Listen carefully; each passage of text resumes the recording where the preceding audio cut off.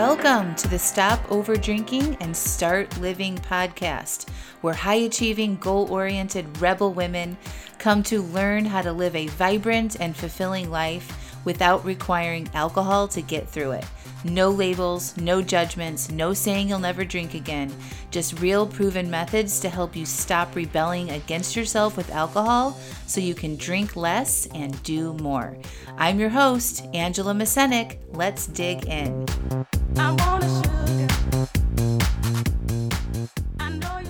Welcome to episode 175, interview with Jill Griffin, career strategist and executive coach. Hello. Ooh, I have got a fantastic podcast episode for you today. My colleague, Jill Griffin, and I are sharing our podcast. So I'm interviewing her and she's interviewing me, and we're sharing these podcast episodes with our audiences so all the women can get all the help they possibly can right now. And before we get into it, I want to remind you that Stop Over Drinking and Start Living, the conference, my online virtual conference, tickets are on sale. So make sure you go through the show notes, click the link, and grab your ticket. It's $149 for a 3-day workshop where I bring the fun and the heat to help you understand why you're over drinking and real strategies to stop. And you have an opportunity to get direct one-on-one coaching from me at the conference. So click through, get the details, and grab your ticket. It's May 20th, 21st, and 22nd. All the details are through that link, and so make sure you go get one. Enjoy the episode. I'm very excited to introduce Jill Griffin. Jill, executive career coach, she's strategy and innovation. She has generated multi-millions in revenue for the world's largest ad agencies, startups, and well-known brands. And for over 20 years, her approach to busting through the BS, which stands for belief systems, and building a culture from the strengths of both the team and leadership is responsible for creating repeated and consistent results. She's worked with all sorts of brands we all know and look up to, including Coca-Cola, Microsoft, Samsung, and more. Advertising Age recognized Jill as one of the 25 women to watch. And she was one of the 50 most influential people in content marketing. And among many other accolades that Jill has. I'm just so excited that she wanted to be on the podcast today. Enjoy. With offices opening back up to either a hybrid or full-time, workers are constantly shifting their lifestyles again and trying to accommodate what is this next phase that's completely unprecedented. And the things that I hear people speak about the most is that this re-entry is about communication and an acculturation process as we enter the office in mass. It's also thoughts around like, how should I get dressed? What should I wear? Because business clothes kind of feel a little bit weird. And the things that we were wearing 2 years ago either don't fit or don't fit us. And then lastly, that there are behavioral changes and time management that we think that we need to think about as we're reshaping what does our world look like next. And I want to cover that last piece in today's interview. As we learn to shift again, there are behavior changes that employees may need to consider as they come back to the office. And one that we keep reading about is alcohol consumption or the consumption of your substance of choice. We've also seen data saying that alcohol consumption rose among adults age 30 and over by over 14% during the pandemic. There is a 41% increase in women drinking heavily. Another survey said that 1 in 5 respondents said that since the pandemic that they self-reported they are heavy drinking. And this idea that we've been in a slack phone, we've been in an altered state from our normal lifestyles, and the increase in drug and alcohol use across the country is what we're hearing a ton about. And this last study said that 1/3 of Americans who drink had increased their consumption considerably since the pandemic started. So why am I telling you all this? Because I want to introduce you to one of my dear friends who's also an expert on this subject, and it's Angela Masenik. Angela, why don't you give a moment to introduce yourself? Well, thank you so much, Jill, and thank you for providing all of the research and the numbers and the data. Like, that is awesome, and those are exactly the numbers and the data that I'm reading too. So, I'm a life coach. I specifically help women stop over drinking. Most of my clients are high achievers, professionals. Some of them have families as well. And it's all of what you're saying is true. So, you know, some of my clients worked on the over drinking while they were at home. They had a little bit more time. And I think what you said really resonated too. Like as people are starting to go back to work, there's so much anxiety around it. Like, Mhm. and what I really help clients do is really identify how they're feeling, because our feelings drive our behaviors. Mm. And our feelings are generated by how we think about the areas in our life. So we look at work, we look at our Mm. relationships, we look at what we think about ourselves.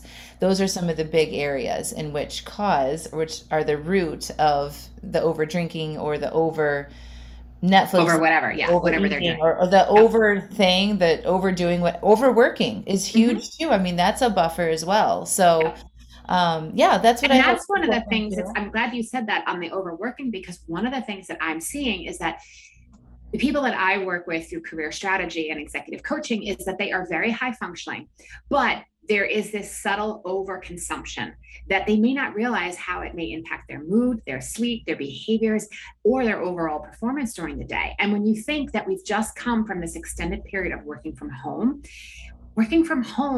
is much easier to manage a rough morning if you've overconsumed. Yep. Again, alcohol, TV, Netflix, food.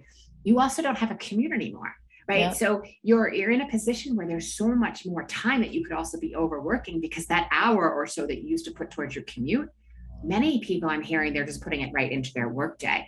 So when you're working from home, if you're feeling a little cranky, you've had a rough morning, you're able to avoid coworkers, you're able to find that extra space. What are you seeing, Angela, as you are helping people cope with changing again their lifestyle as they're coming back into the office? Yeah, I'm seeing everything that you're saying. So, I think the biggest things that I'm hearing is what you said around body, the clothes not fitting. What do I wear? How do I fit in? What is it going to be like? It's almost like a social anxiety, Mm-hmm. right? Because they have to go and learn how to be with people again, which is a real thing. You know, the water cooler topics, like the lunch room breaks, right? And like, who are you now? Is a good question that like you want to ask yourself, and be careful about like not knowing who you are as you Yeah. go into this office, right? So like don't let yourself forget who you are. Like Mm-hmm. you are amazing, and like you have all the same skills that you had before, right? So like you have to remember some of that stuff. We're reflected back our identities when we're around other people. And so if we've been working from home and we only have to turn on the Zoom a few times a day or for a few meetings a day, we aren't reflected back and told and given feedback on the regular basis. And Totally. so now we're going back into this environment where we haven't been used to, and we kind of forget that that's what's happening, and it can be very overwhelming. So what I'm seeing is that anxiety, that overwhelm, not really sure who you are, the uncertainty, how you fit in, what your body looks like. There's been, lots of people talking about weight gain, right? And then probably not taking the best care of themselves over the pandemic too. So all of that combined, be a hot mess, Right. Creates the right? perfect storm. Yeah, Totally. yeah. And Yeah. then you show up and you doubt your contributions, in your team meetings or whatever it is that you're doing. And it's just something to be aware of. It's normal too. Like I want to normalize that. Like everybody is feeling this, but it's great to have some tools to, from you, Jill, or from somebody like me that can help you navigate that situation a little bit better. Yeah. Yeah. So I often hear people say that they're not sure if they have a problem. Like, what's the harm? A little drinking, a little over fun. I'm enjoying life. Yeah, I Hmm. might occasionally be hungover.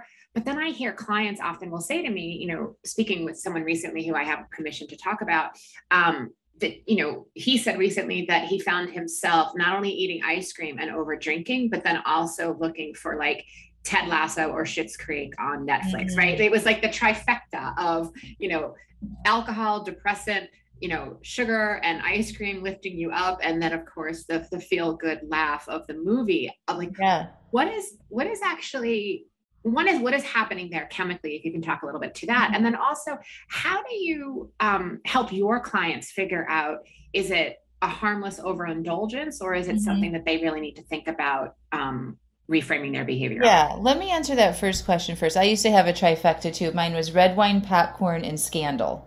Nice. Nice. A So mine little was Olivia for her, Pope. Yes. Olivia Pope with her long stem fucking winegrass and her popcorn. I mean, seriously, right? And Yeah. she was so sexy and beautiful, so it just made it so glamorous, right? That's Right. literally the only thing she consumed on that show was Yep. popcorn and red wine.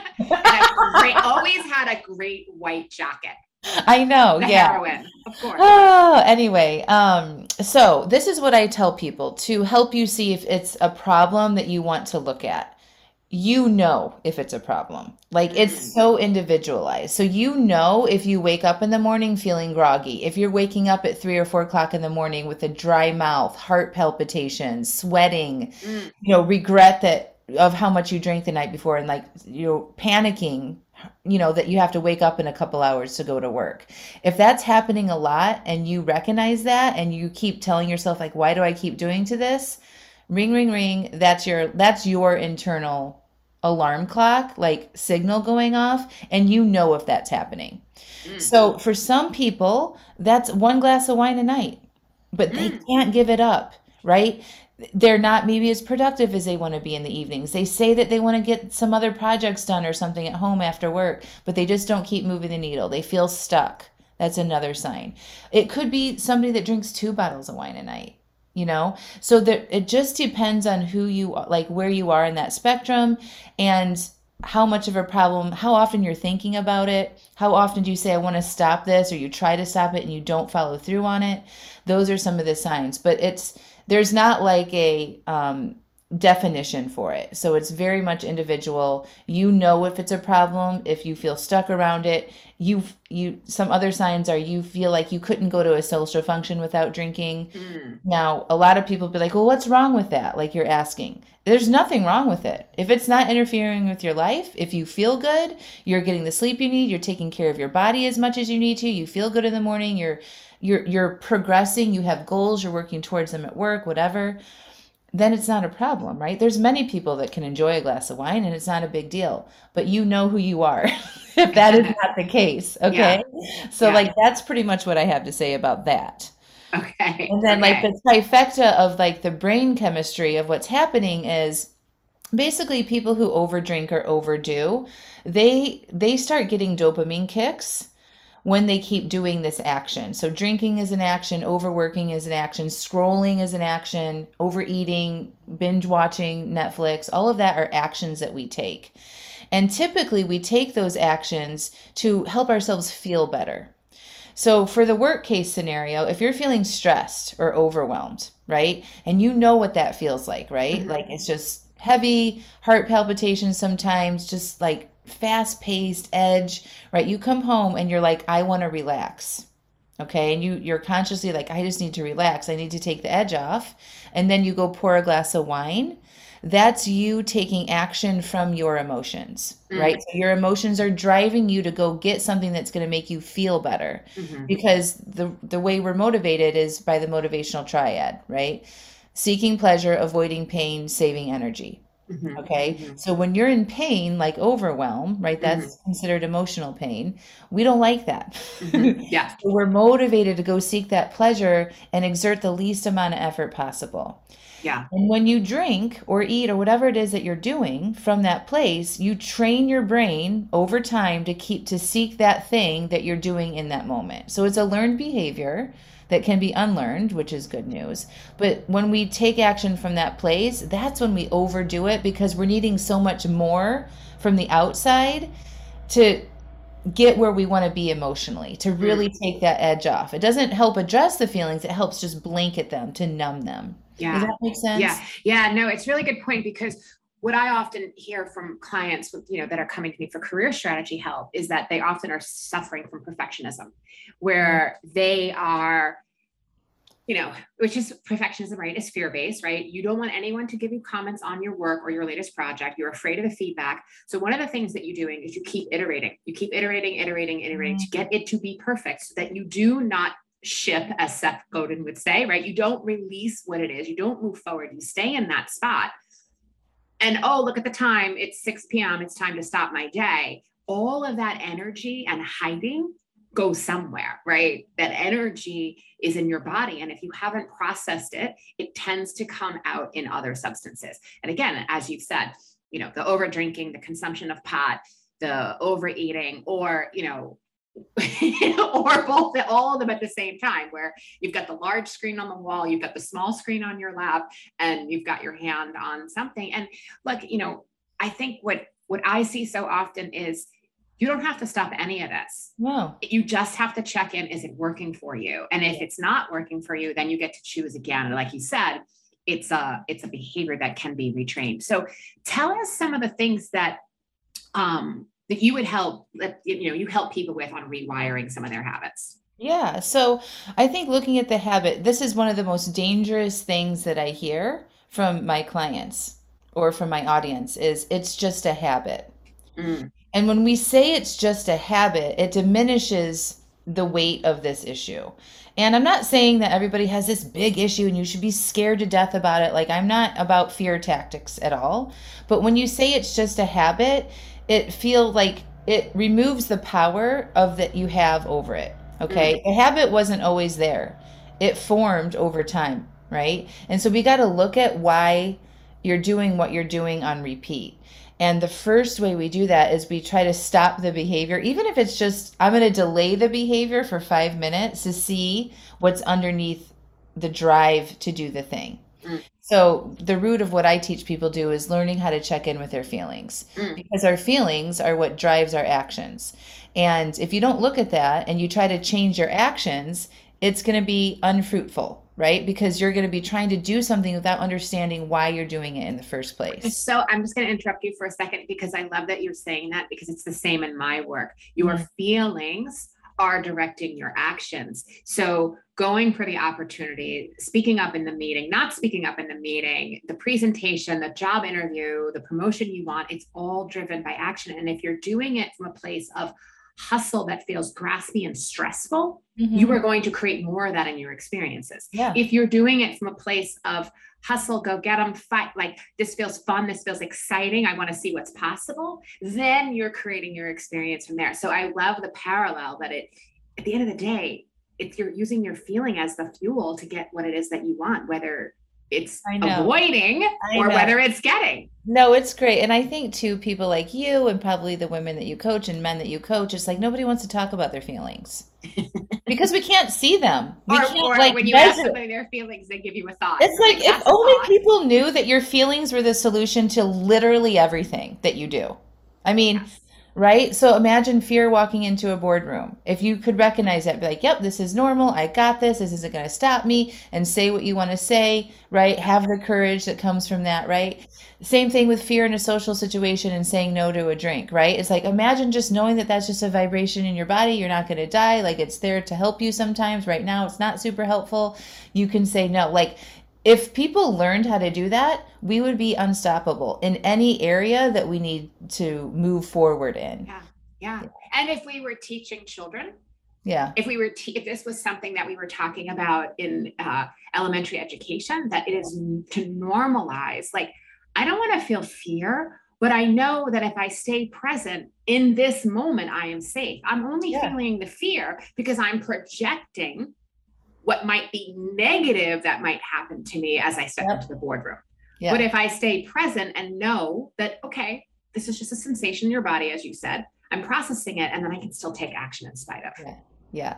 Learning how to feel, name your feelings, developing your language, like Brene Brown's latest book, Atlas of the Heart, right? Language around your emotions, right? Learning to check in with yourself throughout the day. So like at the end of the day, if you wait and you're not super aware or conscious of what's happening with you emotionally or in your mind throughout the day, and then we transition into that evening time, it's real hard because we're tired. We've been working all day, right? To like turn on the higher part of your brain that wants to not overdrink or scroll or overwork, whatever it is.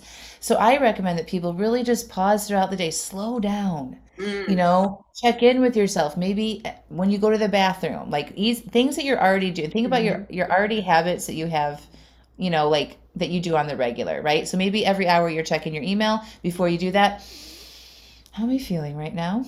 Take a deep breath, in, closing your eyes, like just giving yourself a moment to be like, where am I? How am I Yeah. feeling? Yeah. You know, Yeah. breathing, acknowledging, right? And then you don't have to carry that energy through you till the end of the day, and then you look to the numbing, escaping. So those are some of the tips. And then, working through the urges is another thing, like knowing that you're going to have urges for doing the thing that you're trying to not do anymore. That's normal, Hmm. but you don't want to avoid it. You don't want to say, I hate these urges. You just be like, yeah, I'm having an urge because I'm trying to break this cycle and it's normal. It's nothing to be worried about. Again, And I breathing, can get through it. processing. Yeah. Yeah. Yeah. I love that too, because, the way I approach career is I have this approach that's sort of like this no BS career strategy approach. Hmm. And it's made up of a couple of different elements. And the first is like, we get really clear on what is driving our purpose. We Hmm. understand who we are and our talents, and we understand how our talents show up in action. The next part is well-being, Hmm. where I've said many times, like, as we wait for diversity, equity, inclusion, and belonging dollars to come and start having conversations at the post-pandemic level, where we need to be doing so many of the things that we haven't done for so many years to make sure that we have diverse workplaces that are equitable and including. But while we're waiting for that, we need to be able to take care of ourselves. So getting really clear in your non-negotiables. What is it around your own personal wellness? What it is that you're going to do as far as actions and behaviors, and also what you're not going to do.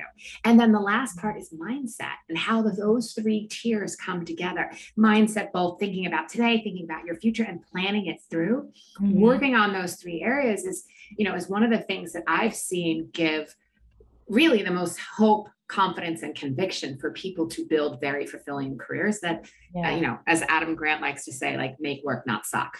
So I Right. love Right. that your piece of the take on, drinking and wellness and well-being, how that fits into, it's really a life strategy. I call it a career strategy, but for you, it might be the life strategy. Yeah. I mean, it's like think about how you do one thing in one area of your life is pretty similar in all the other buckets.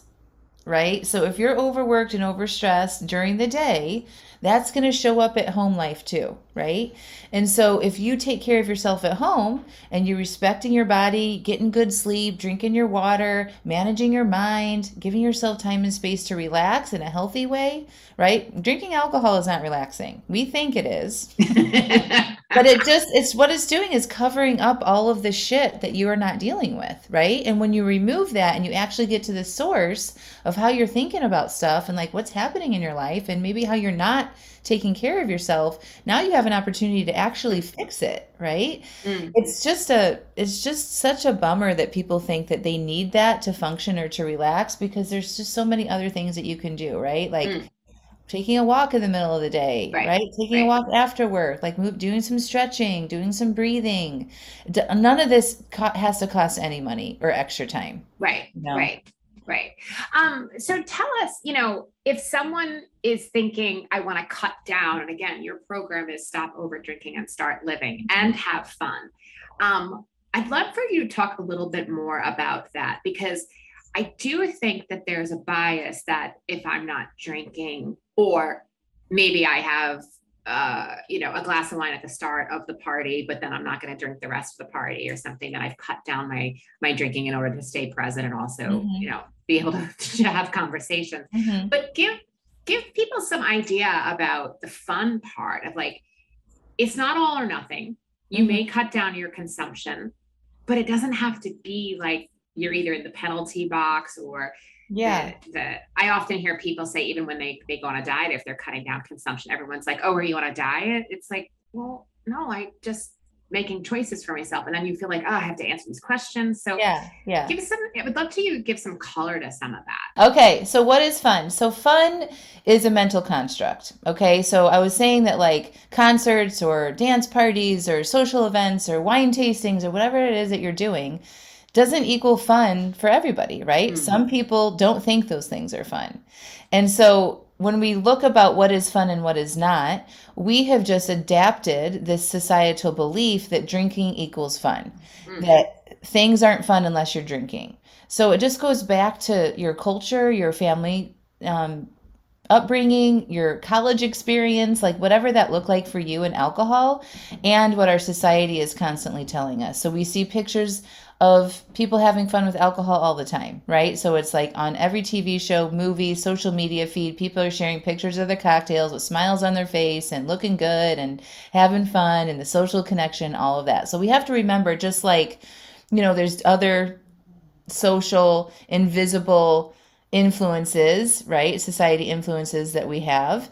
Alcohol's influence is also one of them. So it makes us believe that alcohol is more fun, but the fun comes from you. Like you make something fun, right? So the way you think about a situation is either going to be awesome or it's not, right?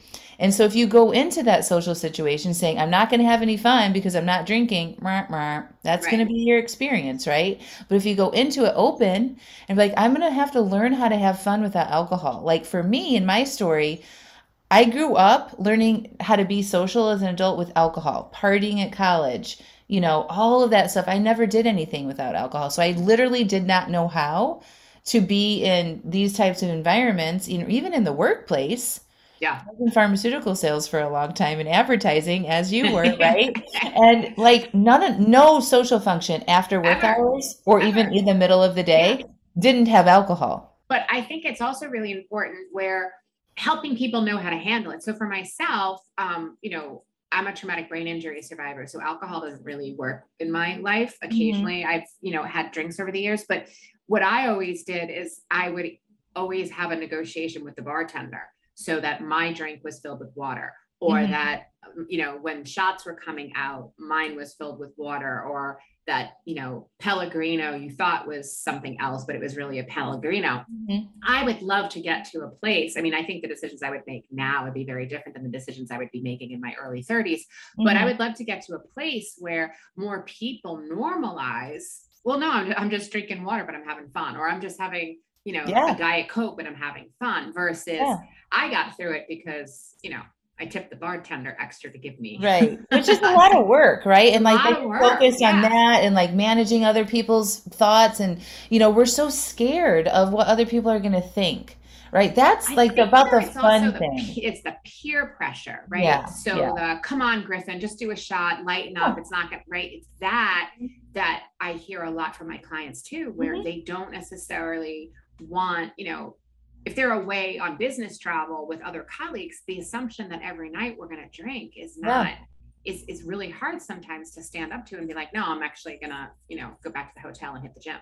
Yeah. I mean, I think like we think that that's hard, but if you do it a couple times and you go in and you're like, this is what I'm doing, and you don't make it a big deal, like I'm good for now works a lot of the time. I'm Yep. good for now, right? Like Yeah.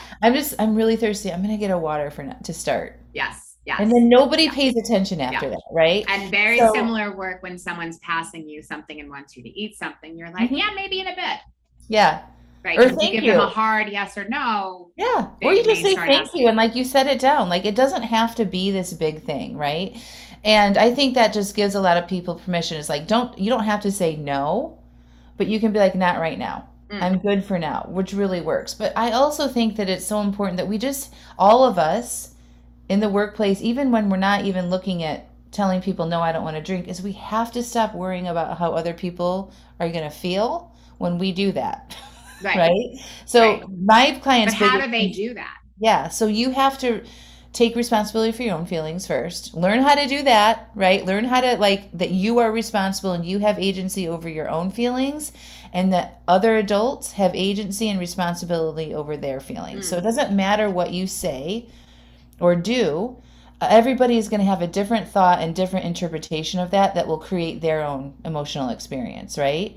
And letting adults be adults is a really good piece of advice, right? So even if you say sure and then you put it down, someone could think, oh, that's rude, right? Like we don't know what people mm, are going to think. hmm. But what I do and help my clients see is like we can't manage. So don't even try to like manipulate or change what people are going to think, say, or do to you in these situations. When you find yourself worried about that, you just focus on yourself, turn it around and ask, what am I thinking and feeling right now? And really, it just, people get really worked up about this way more than necessary. And I have been seeing trends and more reporting back from my clients. People just don't care. Mm, Like they don't care as much as we think they do. Yes, you might have some of those people that be like, come on, fun. But Yeah. really, like, they are just not wanting to drink alone, and that's about them. What made you get into this work? Because I had overdrank for 20 plus years. Mm. Yeah, so I have real life experience with it. I started drinking at a very young age, partying in college. I got into pharmaceutical sales and worked in advertising agencies in my career. And, the drinking just got cooler. It got more expensive. It got, I was entertaining clients and, trying to be fun and do all that stuff and a bunch of travel. And I'd go to a work trip or something like that, and like I would drink and overeat so much, I'd come home and like my ankles would swell up on the plane, and it would Mm. take me days to recover from all of the consumption that I did. Hmm. But really, like once I had kids, I have 3 kids, and I went back to work at an advertising agency, and I was just so overwhelmed and full of anxiety. I felt like I had no time to myself. And I was definitely using alcohol at the end of the day to manage the overwhelm and anxiety that I felt about managing all the things. Mm. So, yeah, so I decided Yeah. to, join a program, a life coaching program, and I got to the root of why I was over drinking. I realized that I was in control of my emotions and that Yeah. it wasn't Yeah. my boss or my husband or my kids Yeah. that was making me feel that way, and owned it, and it changed everything. So I decided to become a life coach who helps other people do that. I think it's helpful for people to understand also that you're not just someone who's trained in this. You actually lived it. You made the changes in Yes. your own life first, and Yes. now you are uniquely qualified as an expert to help other people do Absolutely. this the same thing. I think that's really important to know. I got into my work of being a career strategist and helping people with their careers for very similar reasons. I had a really successful career, but what I was constantly finding is that I would start the day in a great mood. By lunchtime, maybe nothing had happened, but I would be really stressed out. I would be not really thinking clearly, wondering what had gone wrong. And the only thing that had gone wrong was my thoughts. And then I wasn't able to function strategically. And my job title was strategist. So on top of not necessarily knowing like what was going on and why someone's comments or them not commenting or giving a compliment or not giving a compliment, why that was impacting my day so much. And then also there were times in which I had questions, but there seemed to be no one to ask. Either my leadership or my boss was not available, or it was something that I felt like from an imposter syndrome standpoint that I should have known, and I shouldn't really be asking them that. And I just wished that there was someone that I could go to that understood, that actually did this work and knew what it was like to work in the cube farm, to work in an office, to even maybe be super senior in a company and know that you still need support and help. So when I created my coaching practice, it was really about a strategic lens on not only who you are, how you show up, how you articulate your own excellence, but also working through strategic challenges. How do you manage this particular issue with a client? How do you actually think about their strategy that you may need some ideas and you want to bounce off? And then also, how do you manage and up level your executive presence? And much like you, that is exactly why I do this work. And I also think that, what you're saying about other people's opinions is something that I see come up a lot in the work I do with clients, where whether they're drinking or not, they're not over drinking. They may Hmm. have alcohol, but then they're at an event and there's that slurry colleague that may be senior to you that's now asking you questions, and you feel like you have to engage and Yeah. interact. And the thing that I always say to them is, where can you find the question in the question and be able to pivot the question back so that you're Hmm. not actually getting caught in a conversation with someone who come tomorrow may remember all or, not, or little or nothing of the actual conversation, yet Yeah. you're left with the thoughts of, did I handle it well when someone, was not necessarily, they were overserved Yes. to Yes. begin with. Yeah. They were Yeah. overserved. No, I think that's actually really good advice. Or just, I always like think about, I visualize myself in a room like that, and I'm kind of caught, stuck in this, sticky conversation with somebody. And I'm like, oh my gosh, I'm so sorry. Hold on 1 second.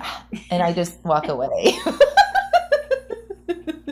And then like you just Right. come back, or you might not, Or but you that, might not, and you just yeah, find a way. Right. I like the idea of just wearing it like a loose garment. Like it's yeah. not, there's, maybe you have some, you run through scenarios just like you would a job interview or a big presentation. You run through scenarios in your head of how you're going to handle it, and you're thinking about the stage or the state of play in which you're working within, and you're thinking about how you might handle some of it. And then when things come up, if your brain doesn't fire off the way you want to as fast as you want to, again, asking that other question or just excusing yourself is great. I love that as a great tip for people to be able to work through. I also just want to make sure, like when we talk about not worrying about what other people think or feel, some people might be like, well, how can I not do that when I work for somebody or I'm on a team or something? And I just want to, it sounds worse than what it actually is. Of course, as an employee or in an organization, you do have to take other people's thoughts and,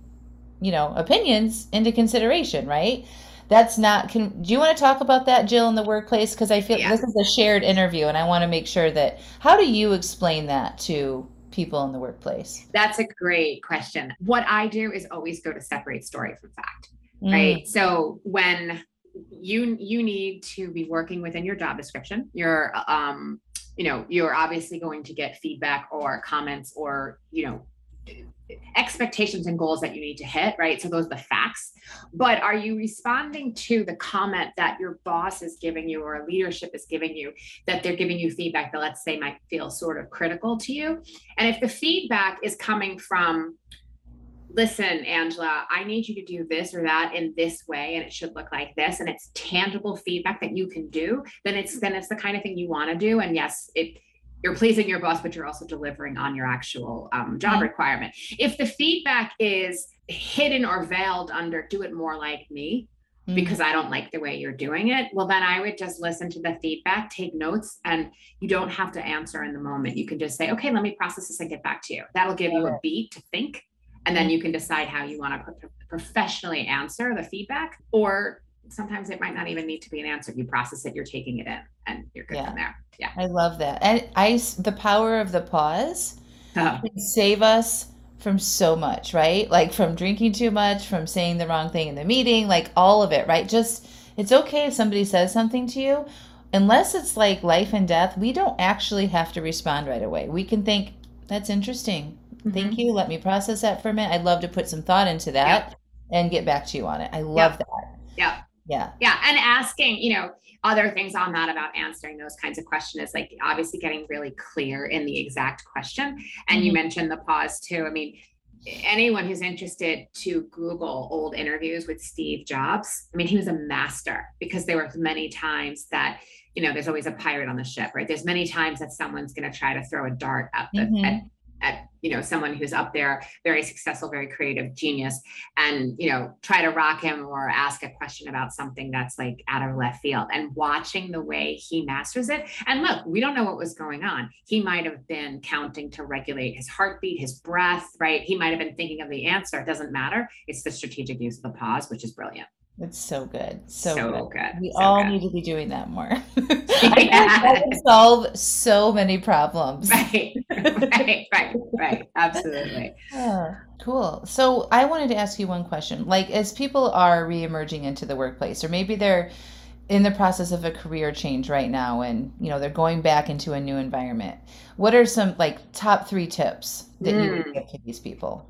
Yeah, that's great. So I would think about the stage in which you're playing in. So if it's your work environment, whether you are, if you're LeBron James, Simone Biles, Serena Williams, right? You're thinking about the state of play, and this is your stage. So you want to be thinking about, how do you want to reapproach this? Are you approaching this as a champion, as a leader? You're thinking about your mindset. You're not approaching this as the idea of, I'm a daughter, I'm a sibling, I'm a spouse, right? You're not thinking about it. You're thinking about the state of play.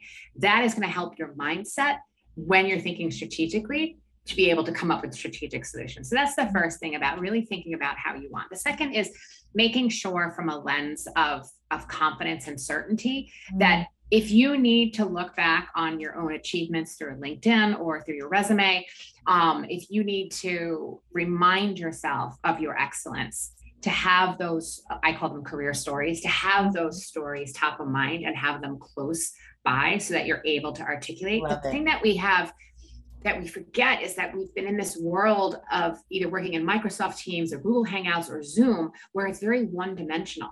I speak, you speak, I speak, you speak, right? Suddenly go back into the office and there's like personalities and people that need to be like, right? And we have to find ways to rebuild trust. Otherwise, we're going to be right back to the level of microaggressions we were experiencing before the pandemic. Yeah. So those, I would say, are the two biggest things, is really think about from a mindset standpoint, how do you want to show up, and emulating yourself after someone you admire or a leader is a great place to start.